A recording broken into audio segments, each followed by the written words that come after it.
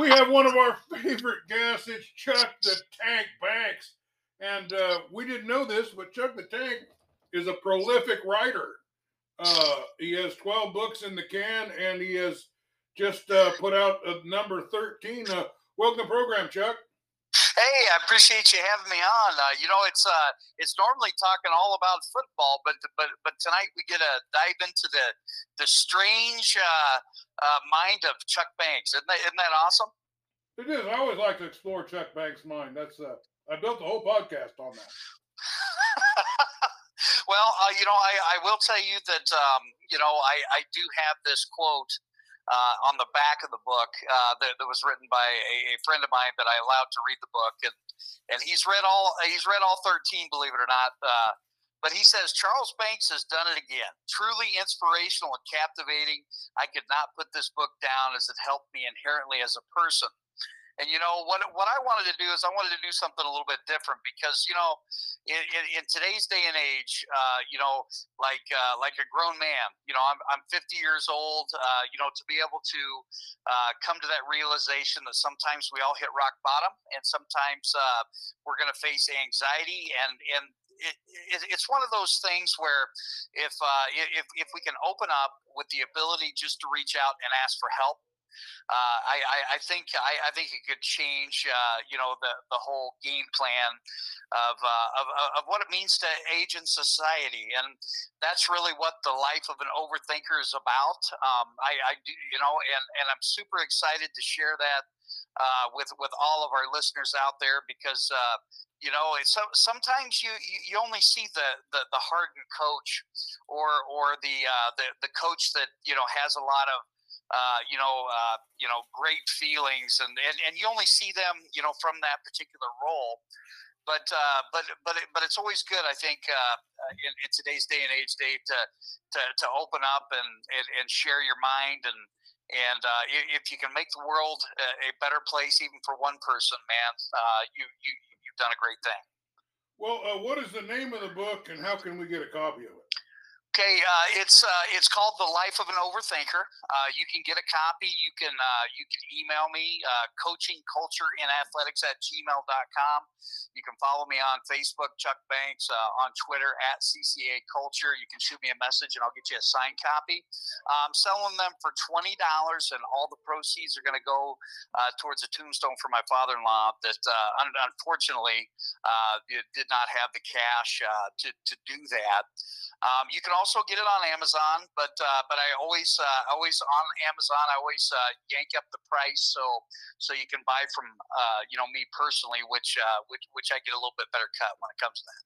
Well, I am typically not an overthinker. I'm gonna give you an example of something that I recently did that maybe if I'd have thought about it, I wouldn't have said yes to this. But I was asked to do a little play-by-play for soccer, and I never did any play-by-play until last year during the baseball season, and I found I was pretty good at it. I was really confident, carried through the basketball season, had a lot of people listening to the way I was calling games.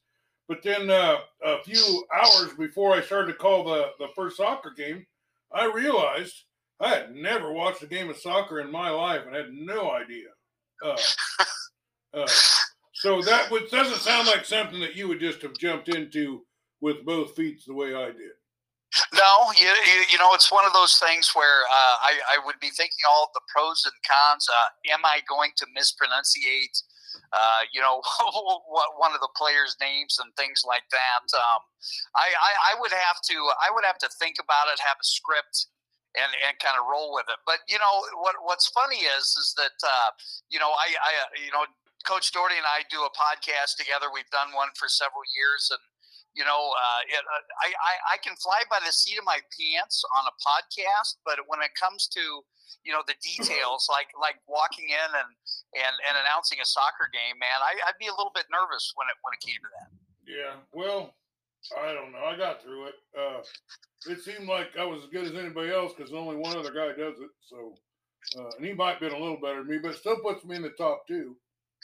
100%. And you probably had a little bit of that Peyton and Eli Manning type stuff, right? Yeah, I'm just wing it, you know. Uh, but I just try to do it with a smile on my face. I've never been that afraid to fail or that afraid to look foolish. But what goes through a person's mind that does overthink? Walk me a little bit Well, through that process. I know a lot of people that do it, but I totally don't understand it. sure. Overthinking comes from stress and anxiety. Those are the two main culprits when it comes to overthinking. And I always look at it from this vantage because this makes sense to me. But in order to find the problem, you got to look at it like an onion. Okay, so I have this onion here. On the outside, it might look good, but it might be rotten, in the middle, or vice versa.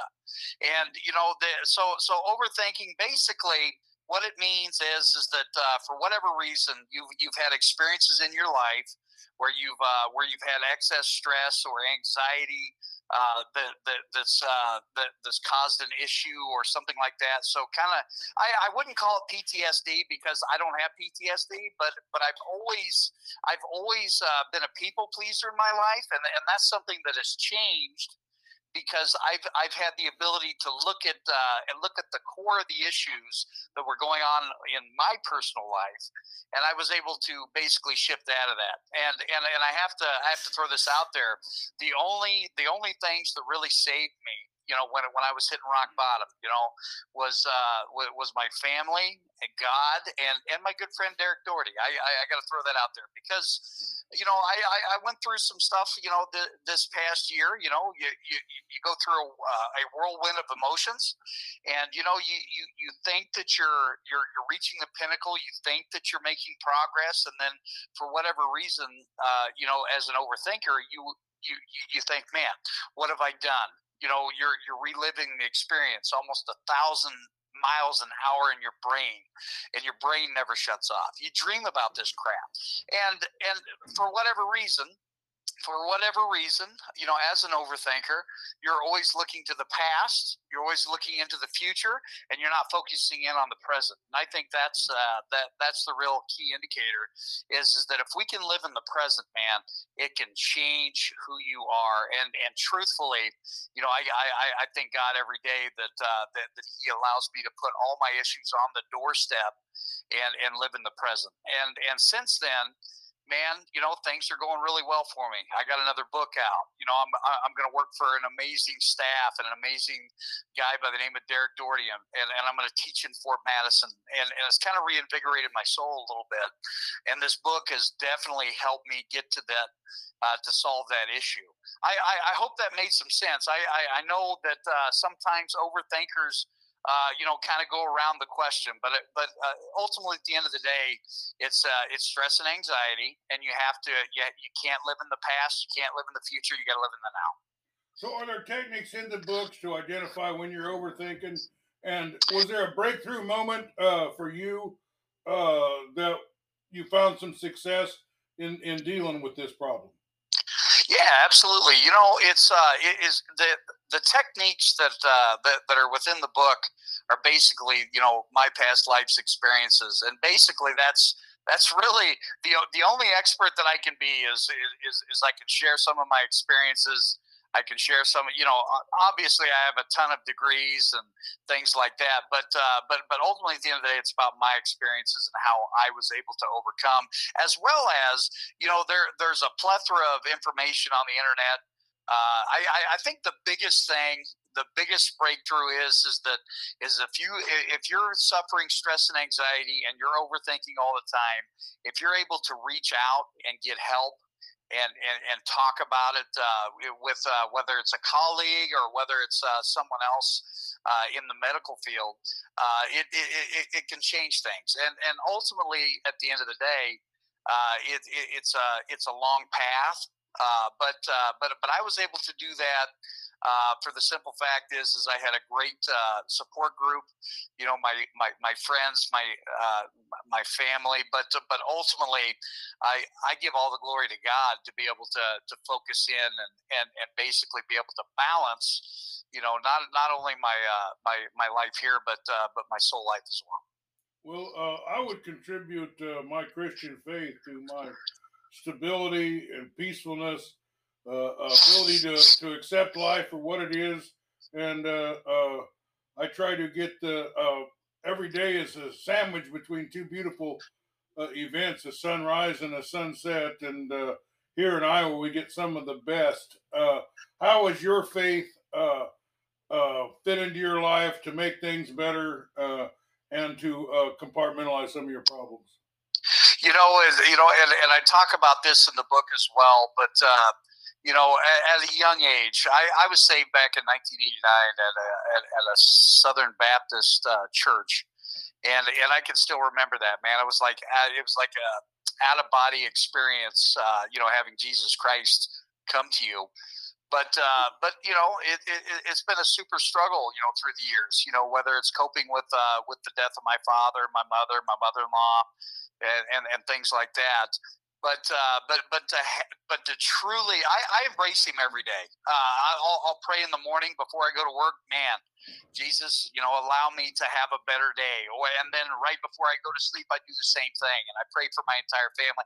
And you know what's super amazing is my oldest daughter for a while wasn't communicating with me, and that was one of the issues that I had to deal with, along with being asked to resign in my football, which was my ultimate dream. But at the end of the day, man, the more I pray, the more I balance my life around him, the better things are turning out, and that's exciting. It's also exciting to be around like-minded individuals.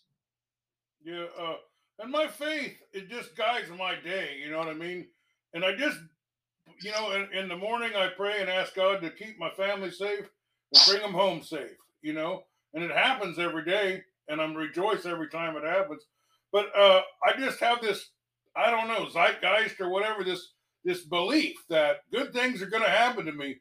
And then what do you know? Chuck Banks calls me. Yeah. I mean, it's just one. I always thought that there's a movie Paul Newman made that said somebody up there likes me.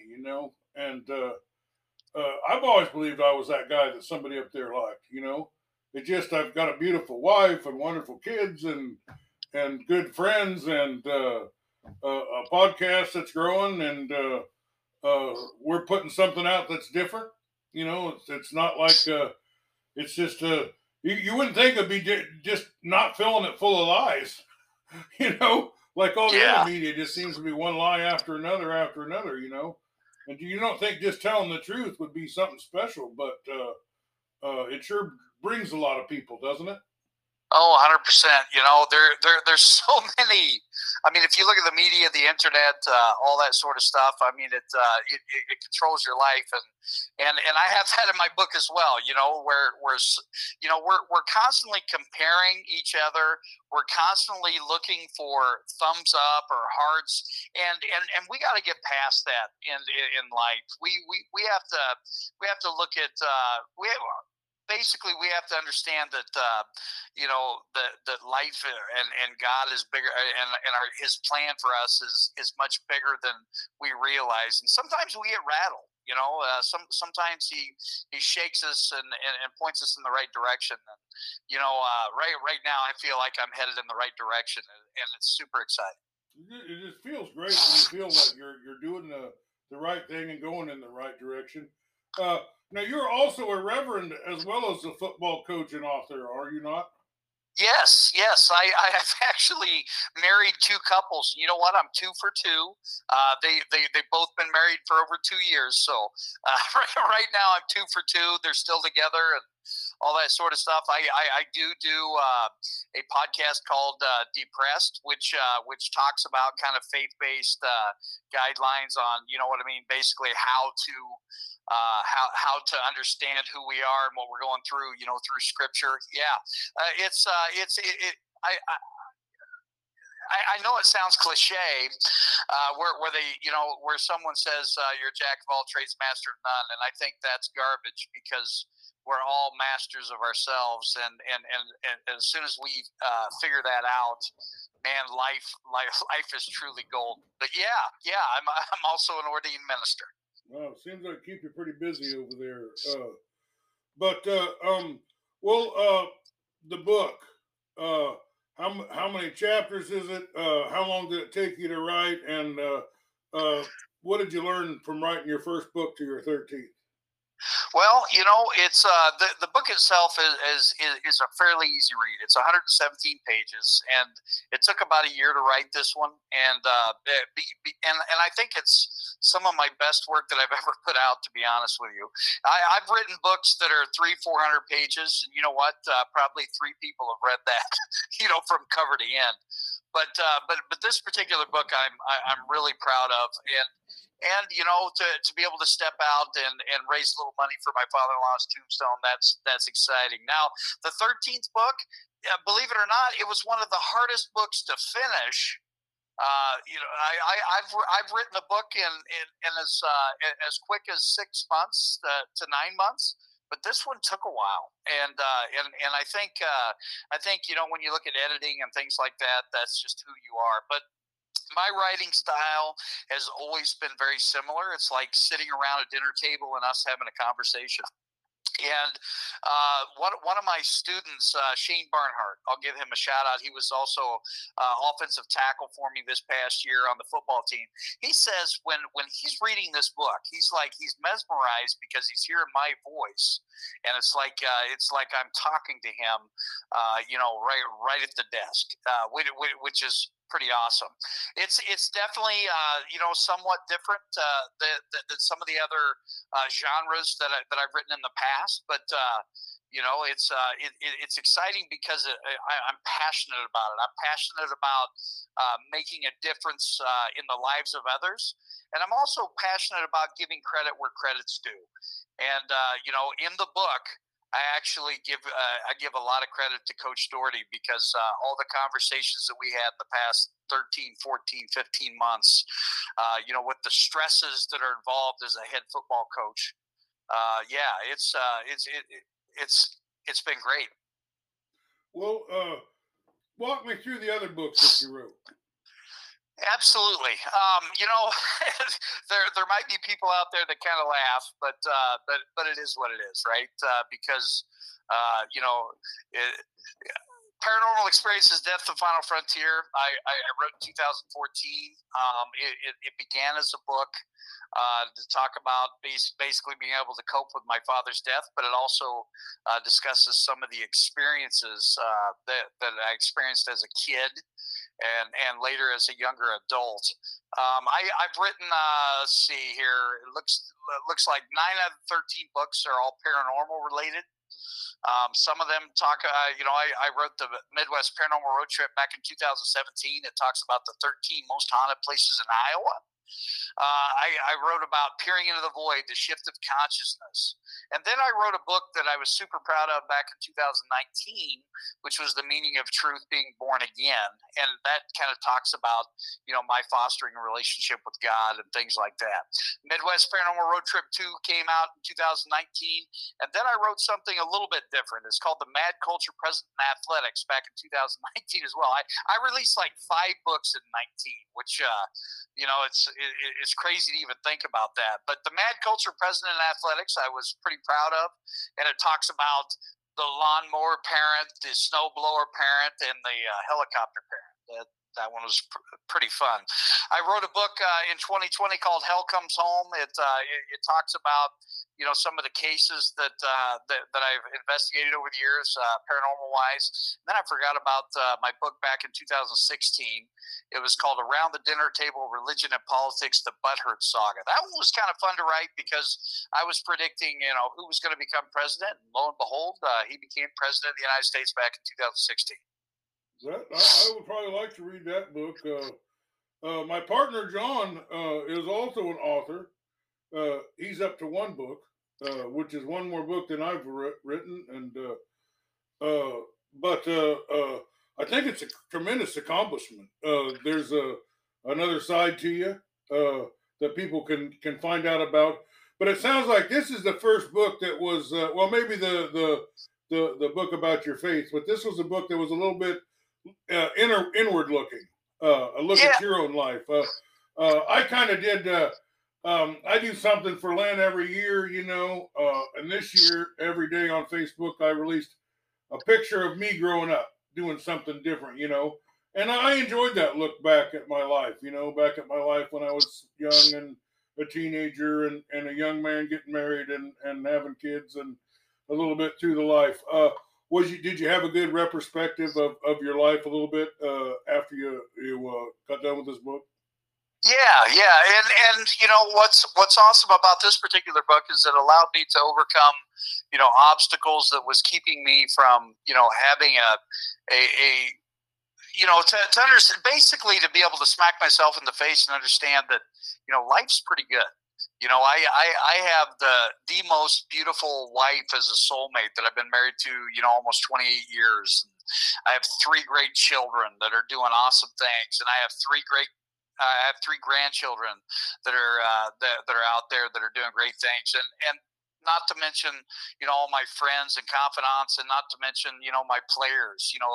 I've got 4 or 5 players that are head football coaches right now. So sometimes you have to realize that you got to get rid of some of that big ego stuff, but ultimately at the end of the day, you have to look inwardly.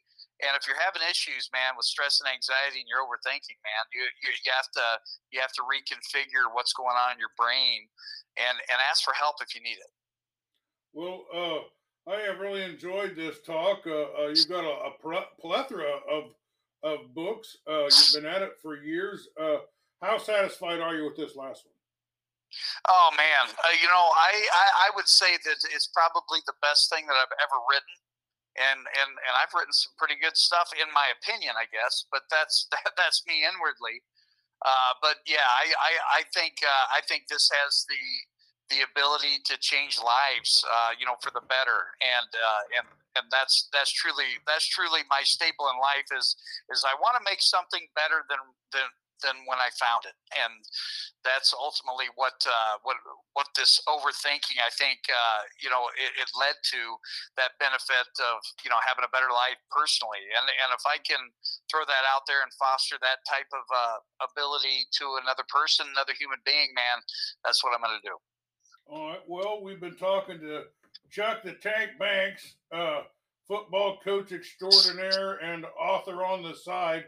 One more time, tell our listeners, how can we get a hold of these books? You got a website, or they just got to knock on your door? How do we get a hold of one of these? Well, you can email me, coachingcultureandathletics@gmail.com. You can follow me on Facebook, Chuck Banks, on Twitter @CCA Culture. I don't have a website per se, but if you type in Charles Banks, author, on Amazon, all the books will be on there as well. All right. Well, Chuck, you're going to play Burlington the first game of the year. The last 2 years it was split. Burlington won their home game. Last year, Fort Madison won their home game. And the whole season came down to that one game. Whoever that one game went to the playoffs, and the other one went home. How can you're going to start off the season with that magnitude of a game. What are you thinking about this first game with Burlington? Well, it's one of those things where that they're going to be ground and pound probably. Coming from that triple option, flex bone look, and what I hope to bring to the table is I hope to bring to the table the ability to shut that down, and that's definitely something that I'll be working with the defensive coordinator Travis Cullen there at Fort Madison, and I'm hoping to help this organization and Coach Doherty do great things. But I tell you what, it's tough when you hit that very first game with that kind of rivalry status and what's happened the last 2 years. It's going to be a barn burner, and if you look at the schedule this year, man, it's tough. But man, what Coach Doherty's doing in that weight room and what he's doing and fostering the lives of these kids is extraordinary. Well, I couldn't let you go without asking you one football question, I guess. 100%. Well, thanks for being with us, Coach. Is there anything we didn't get to talk about that you needed to talk about to get people more excited about this book than maybe they already are? Well, again, check this book out. All of the proceeds are going to go towards putting a tombstone up for my father-in-law, and then I'm also, if we do take donations for that as well. But I'm hoping that this book can change your life, The Life of an Overthinker. Well, thanks for being with us, Chuck Banks, The Life of an Overthinker, and a Greyhound bleeder, I guess would be the way to describe that. Hound dog, baby. Yeah, you cut his wrist and it just sounds like a hound dog howling. All right, well, thanks for being with us, Coach. Absolutely. God bless.